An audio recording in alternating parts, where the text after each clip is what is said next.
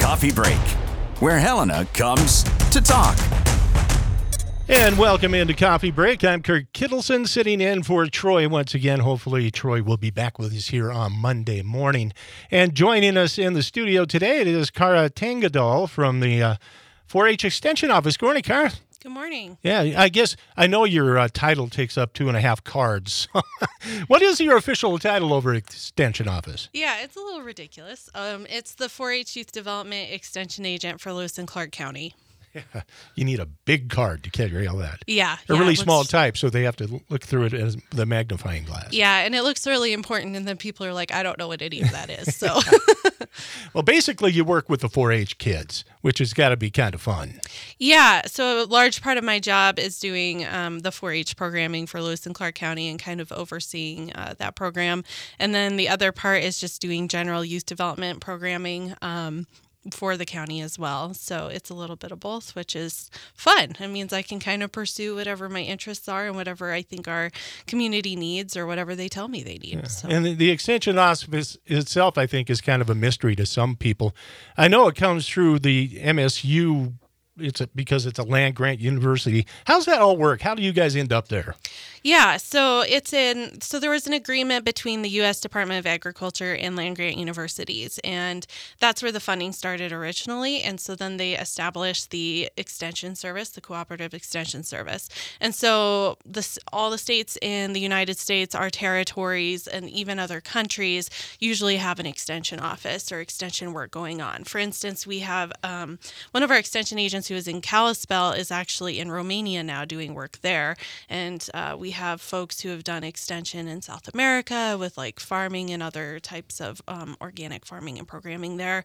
And so here in Lewis and Clark County, I like to say I have a bunch of bosses. So I have my boss through MSU Extension, and then I also have the commissioners, and then I also have our constituents in Lewis and Clark County who tell me what they need, and hopefully I can serve them. All right. And 4-H, as we think of it, we think, well, that's gatherings of little groups of young people. But that's something you had to pivot from probably rather quickly last year, and now it's been a whole year. So how's that all working out? Yeah, so 4-H does look a little bit different, and I remember last spring we were really trying to figure out what's the best way to serve people, especially with kids being at home more and working parents having to do education and kind of deal with all the hardships that come with that. So we ended up adopting Microsoft Teams for 4-H just because that's what the state uses and that's also what several of the school systems use. And so that allowed us to meet virtually. A lot of our contests have ended up being fully online. For instance, we do a communications day where they do demonstrations and illustrated talks and might do a mock interview, and that's been completely online. We had what's called a legislative breakfast in January where 4-Hers from around the state meet up with legislators and talk about what 4-H means to them, because a lot of our funding comes from a bill that goes through legislature through the Montana University system. And that was completely virtual this year, and usually it's in person at the Delta Hotel here in Helena, and so it's completely virtual, and it actually went really well. And a lot of the youth have really stepped up, and they've just been able to use these virtual meeting spaces so professionally, and it's just been super impressive and heartwarming to watch them. Kara Tangedal with us this morning on Coffee Break from the 4-H Lewis and Clark County Extension Office. And yeah, how are the kids embracing it? I mean, I know kids that don't go to school all the time, or my grandkids are complaining that they don't get to see their friends. It probably the same thing happening with 4-H. It's a big social event for some of those kids. Yeah, I mean, you ride the wave, right, of like being like, oh, things are fine, and then just total burnout. So we kind of have a blend. So if we have small enough groups, they do get to meet in person. Oh, okay. They do wear masks. We have a big enough space with the Bill Hamilton building at the fairgrounds, for instance, where they can space out, and then they disinfect everything when they're done. And they can do a lot of their projects at home as well. I just had a parent tell me recently, actually, that right now the 4-H projects have been a saving grace for their family and for their kids, because they've been able to connect about something a little bit different with other kids in the program them and going to their club meetings and working with their animals or working on whatever indoor projects they might have, like robotics or leathercraft. And she said it's really been a saving grace. But, not for everybody. Some folks are like, well, we're barely holding on, so we'll catch up later. Yeah, I can imagine that. I mean, just trying to help with grandkids and homework makes my head spin. So at least with 4-H, there's no math. Right. Unless you want to do math. I mean, there is some finances, I guess. So, we ask them to keep track of what they purchase for a project and what they spend, but that's just adding and subtracting. Yeah. So, yeah. Even I could do that. Yeah. But I see the 4-H does so many things. You mentioned leatherwork, robotics, and, because most people think 4-H and they think it's rural kids and they're raising animals, but that's really not 4-H anymore. 4-H is very widespread. Yeah. And again, this is part of meeting the needs of our community and what they want. And so, we have projects all over the place. So, for instance, we just had a leathercraft workshop last night, and our volunteer who's taking that on, her name is Jamie Leram, and she owns the Gray Mountain Leathercraft Company. And that's really cool because it just allows kids to learn from a local expert and kind of have that mentorship opportunity with their projects. We have a photography project, and that's pretty popular, and that's done by a local volunteer, Luke Duran, who does graphic design and makes a magazine for the Fish, Wildlife, and Parks, and which I was a fan of that magazine before I even met him, so I kind of fangirled out when I actually met him in person. But yeah, so I mean, we have some really awesome volunteers who put the time in and help kids learn these skills and make those relationships, and I think that's really important. And what age group does 4-H run from? And you were talking, you had third graders that you were talking to. How young do they start? Yeah, so they can start at 5 years old, and they're considered clover buds, which is a cute little name.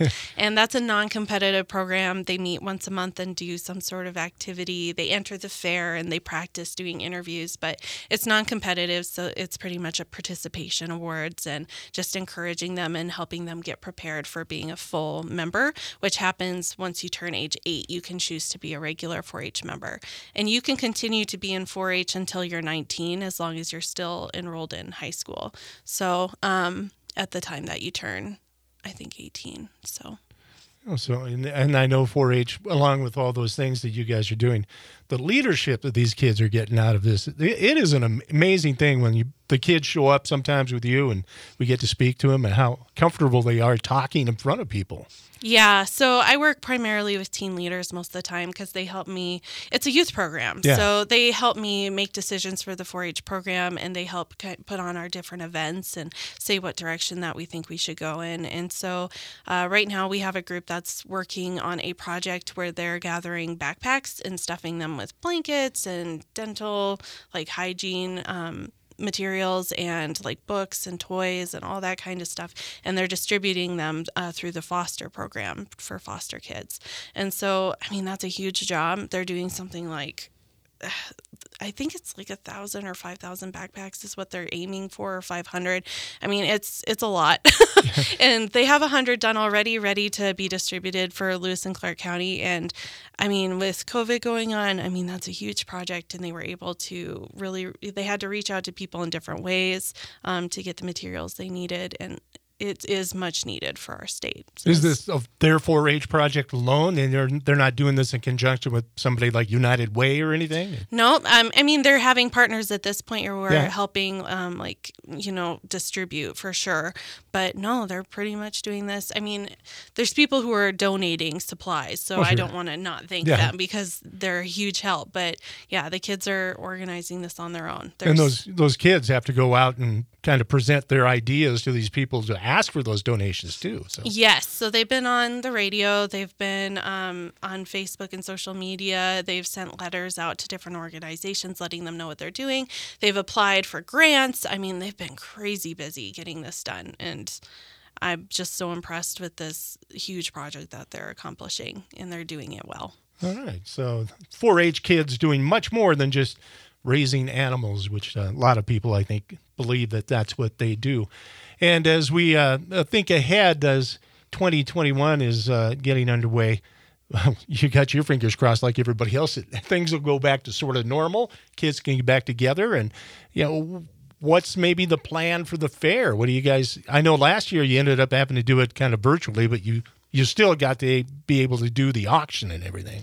Yeah, so we were really fortunate that we were able to work with public health and make a plan for our fair to have it go forward. And everybody wore masks, and we had folks taking temperatures and kind of just checking on things, making sure that guidelines were being followed.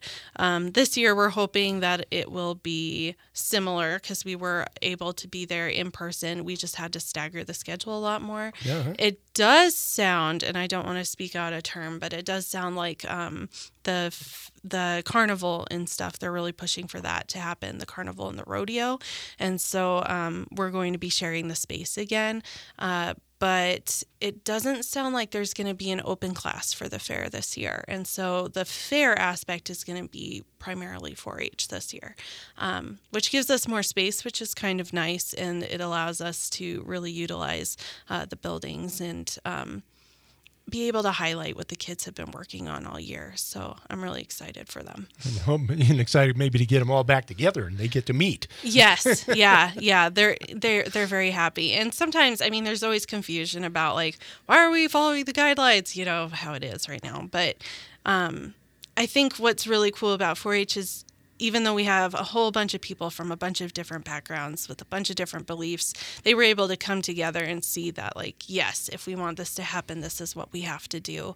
And they were able to support each other through that. And I don't think we could have done something that size without having that 4-H background amidst all of us, because health is part of our 4-H pledge. And so we were really fortunate that our families bought in and worked so hard to make that happen. Oh, yeah, everybody having to send it. Like just before you came in, I had to wipe everything down over there on the side of our salad glass here and make sure that everything's going on. So, yes, COVID-19 has changed many, many things. Yeah. But I know you got a lot of other things coming up and more to talk about with Kara Tangedal with the 4-H Extension Office here in Helena. And we'll be continuing our conversation here on Coffee Break coming up. I just wanted to step away from the show for a few seconds to tell you that if you miss an episode, you can always catch up. We're on iTunes, so find our show there or swing by coffeebreak959.podbean.com. Local and area events, city, state, and national officials, your neighbors, doing incredible things. We talk to them all on Coffee Break, where Helena comes to talk.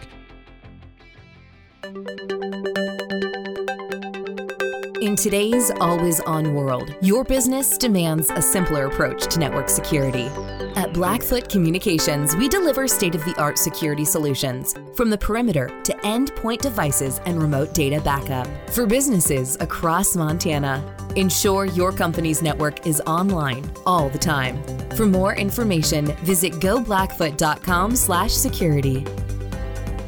It's 8:46 here on Coffee Break. Kirk Kittleson sitting in for Troy Shockley, and joining us today in the studios is Kara Tangedal. She is with the Extension Office, works with the 4-H kids. And I mean, here it is, 19 below outside. You don't think of bees in this kind of weather, but you got a beekeeping course that's coming up that you are pretty excited about out there. Yeah, we're hosting me and Alyssa Piccolomini, who works with the Montana Department of Agriculture and is our state entomologist. We put on a beginner beekeeping course in conjunction with Helena College, and we just talk about how you can get started in beekeeping and the materials you need and what you need to know to be a successful beekeeper. So. All right, and bees, very important for everything around here. I mean, especially in agriculture. Yes, pollinators are extremely important for, I think it's like 80% of the food that we eat, and especially bees. And honeybees are interesting because they are generalists, which means they'll pollinate pretty much anything, which is what makes them important. But they're actually not native to North America, which a lot of people don't know. They came from Europe primarily, so we have a couple different races of bees that you'll see in Montana especially, and that's Carniolan bees and Italian bees. And they're both from Europe. But a lot of people use them because they are generalists, but we do have native bees that are also super important to Montana and help with that pollination as well. Yeah, and what kind of things do you discuss, like space that needs to be used? I mean, you don't want to be doing it out your back door in a small residential area, maybe not, but... Or can you? I mean, you can have bees actually in Helena in the city limits. Oh, okay. There's some rules about like how far away from the property line it needs to be, and that there needs to probably be like some sort of a fence so the bees have to fly up so that they're not just flying directly into your neighbor's patio, But for the most part, honeybees won't bother folks too much unless they're grumpy, which I did have a grumpy hive with. But yeah, we talk about where's the best place to put a hive, and usually that has to do, you want the hive to face where the sun rises. In the summer, which is the primary honey season, you'll want them to be shaded in the afternoon.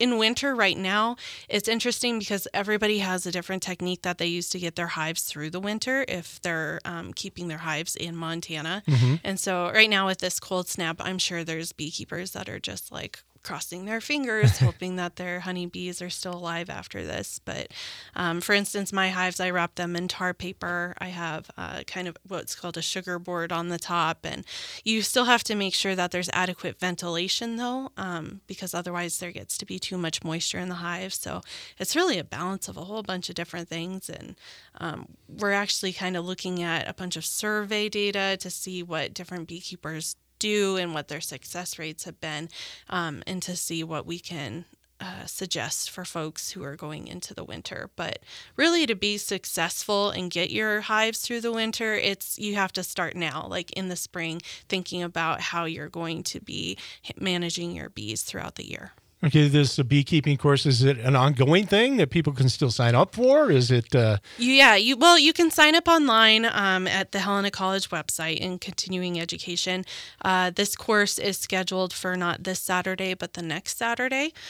So you'd want to sign up soon. And then if you're still interested, you can always contact me at the extension office and let me know, hey, I'd like to learn more about how to get started. And if we get enough interest, we can do just a brief virtual class to help people get started. Do you have a limited number of participants planned for this, or? Yeah, I think Helena College capped it at 20. Okay. But we do have a larger room, so I'm kind of wondering if they'll open it up if it gets more popular. If more people say, hey, I'm thinking of keeping bees. Right, yeah. That's coming up next weekend. Yes, yep. Okay.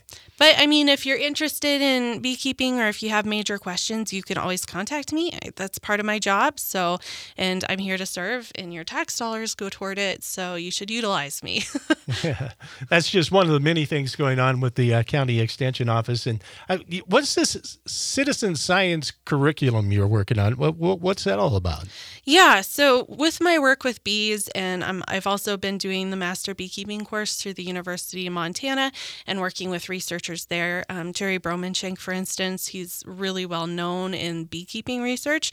And he suggested that I talk to a researcher named Julia Mahood, and she uses drones to locate what's called a drone congregation area. So which that sounds confusing, but she uses the drones, like the machine drones, to look for the male honeybees, which are also called drones. Oh, okay. And I've had someone explain to me that they think the male honeybees, which are also called drones, that they're kind of like teenage boys because their only jobs are to eat and look for girls. So, and what they do is they will fly up and they'll congregate in these areas that are just kind of above treetops, and they'll just wait for a girl to show up and then try to mate with her.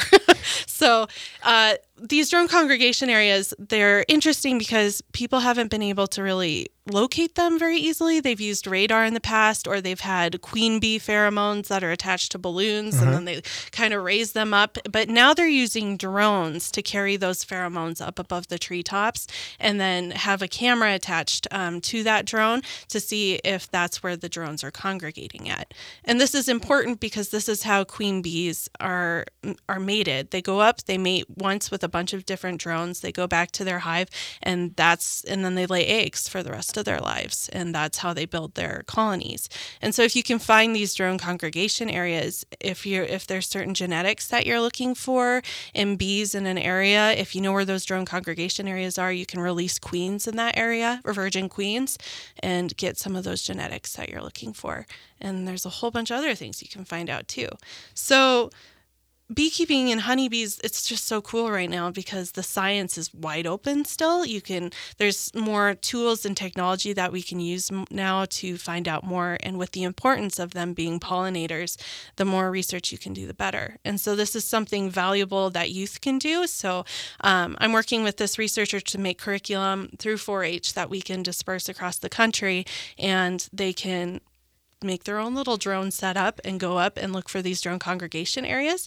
And she has a website called Map My DCA or Map My Drone Congregation Area, and you can just type in where you found your drone congregation area. And I mean, right now there's not as much data as there could be, so kids can really be part of helping that scientific research. And plus, they get to fly a drone. Yeah, exactly. It's fun, and it's amazing. I love scientific projects that are simple. Oh, and yeah. This is pretty simple, and it's easy to understand what we're doing, and they'll be able to see, hey, I helped with all this research that's going to come out of it, and all this stuff we found out. So as the 4-H looks forward to that, you're going to need extra funding for that? Are you doing some grant work for that? Because if you're going to have to get a few drones involved in this. Right, yeah. And so that's part of me working with this researcher to build the curriculum. Because if you have a framework in place where you're saying, this is what we're going to do exactly, this is the outcomes that we're hoping for, then it's a lot easier to get grant funding and to explain what you're doing. Yeah, so that is something coming up. And if they want to find out more about that, and maybe some kids want to get involved with that and think that, hey, that would be fun to do, they can still find out through the 4-H Extension office out there? Yep, they can still call me. So, yeah. Or email me. Yep. If you just Google Lewis and Clark County 4-H, you'll be able to find us pretty easily. All right. And 4-H, of course, you get some funding for grants and things, but they're still out there fundraising. They do a lot of work and try to raise money. What are some of the things they got going in fundraising? I know it's an ongoing effort. Yeah, so our 4-H program here in Lewis and Clark County has the Lewis and Clark County 4-H Foundation, and their primary job is to raise funds for our 4-H program to keep it going. I mean, our budget typically to keep our projects going, just our projects, not talking about maintaining our building, it can be upwards of $30,000 a year. So right now with COVID, it's been kind of hard to figure out what we can actually do that'll be effective. And I know a lot of other nonprofits are dealing with the same thing. Our foundation had decided to sell face masks that have a 4-H logo on it and say Montana on it. And they're actually pretty nice. And kids are going around selling them for $10 a mask. And even right now, I know that the statewide mask mandate is set to expire Today, yeah. But I know Lewis and Clark County is still asking folks to wear masks as we have the vaccinations roll out. And so they can still be beneficial if you'd want to pick some up and support our 4-H program. And didn't it look like a cool brand on there? Is that the way they're doing it? Yeah, yep. You are repping 4-H when you wear it, and it does look pretty nice. All right. And they can get those through any 4-H member? Yeah, all of our clubs are helping sell these masks, and you can buy them through them or a 4-H volunteer, or again, you can contact the extension office, and we have them available there as well. All right, so there's some way you can help 4-H, and as we've talked about before, and kind of circle back to it, but because we didn't really mention it, well, I guess you kind of mentioned it with the drone thing, but that would be I guess considered in kind of a STEM project through the 4-H, and that's another thing you guys do. You do a lot of science work with 4-H kids. Yeah, and I mean, even with really, you can put STEM into anything. And so, especially with our animal projects, kids are doing STEM all the time, and they just don't even really maybe consider it, but they have to learn the nutrition of their animals, how they grow, how their metabolisms work, behavior, and so just general biology of their animals. We have shooting sports, and so archery, air rifle, small bore, all of that, there's a lot of physics that go into it, and that's always touched on when they're working. With, photography, they talk a lot about light and saturation and the colors, and they have to work with editing. So yeah, I mean, it can be in anything. It might not be as obvious as, robotics, but it's definitely prevalent. Yeah, and they can use that going forward in their lives and forward in their education, which a lot of these kids end up doing. Right, yeah. Yeah. So 4-H also, I know you do these little workshops with volunteers from the community on different things that they do. Is that something you're still recruiting for? Are you looking for more professionals out there to come in and share what they do? Yes. Some of our more popular projects are woodworking and welding, and we're looking for anybody who would like to do a workshop on that, either virtually or in person. Because kids just need to know where to get started, or if somebody has a shop and they're willing to have a couple kids come in and learn just the basics of how to get started or what kind of equipment they need, that's really helpful. It's pretty flexible in how you want to do these activities and how often. I mean, if you're like, I can do an introductory one with 10 kids, we can accommodate that. So. Yeah. And I know you've seen much of that work in the 4-H out at the fair. You see wooden chairs, you see welded sculptures, you see all kinds of fun things out there with those kids at 4-H. Yeah, fair is an awesome opportunity for them to exhibit what they've been working on and to kind of finish out their projects, get someone to actually look at their projects and evaluate them and say, here's what you did really well, here's what you can work on, and it kind of gives them a basis of where they should go for the next year. All right. 4-H is what we've been talking about today with Kara Tangedal. And as we wrap things up, I know school's not in session on a regular basis, so any recruiting of 4-H members kind of is sketchy that way. But if there are parents out there or kids that are thinking about getting into 4-H, what's the best way to find out more? Contact you or go to do you have a website or? We do. It's part of the Lewis and Clark County website. And so if you go to that, you can click 4-H. Again, if you type in Lewis and Clark County 4-H into Google or your search bar, it should show up. And then there's a big button on our main page that says join. If you click that, it walks you through how to join 4-H step by step. And you can join 4-H at any time. If you want to participate in fair, though, you do need to join by May 1st. All right. So if you're thinking about that, maybe get online and find out more about 4-H and get all signed up for the upcoming fair, which we all hope is in person and out at the fairgrounds this year. We're looking forward to maybe seeing some live music personally. Yeah. Yeah, Lewis and Clark County 4-H Extension Agent Kara Tangedal, our guest today on Coffee Break. Thank you for taking the time to come into the studio on this cold morning. Yeah, thanks for having me. All right, KCAP News Time. It's approaching 9 o'clock, and we'll get to ABC News, and hopefully Troy will be back with us here on Monday morning on News Radio 95. I'm Troy Shockley, and that's it for Coffee Break today. Be sure to check us out on iTunes. Head on over, give us a review there. That's always much appreciated. Or swing by coffeebreak959.podbean.com. Thanks for tuning in. We'll see you back here tomorrow.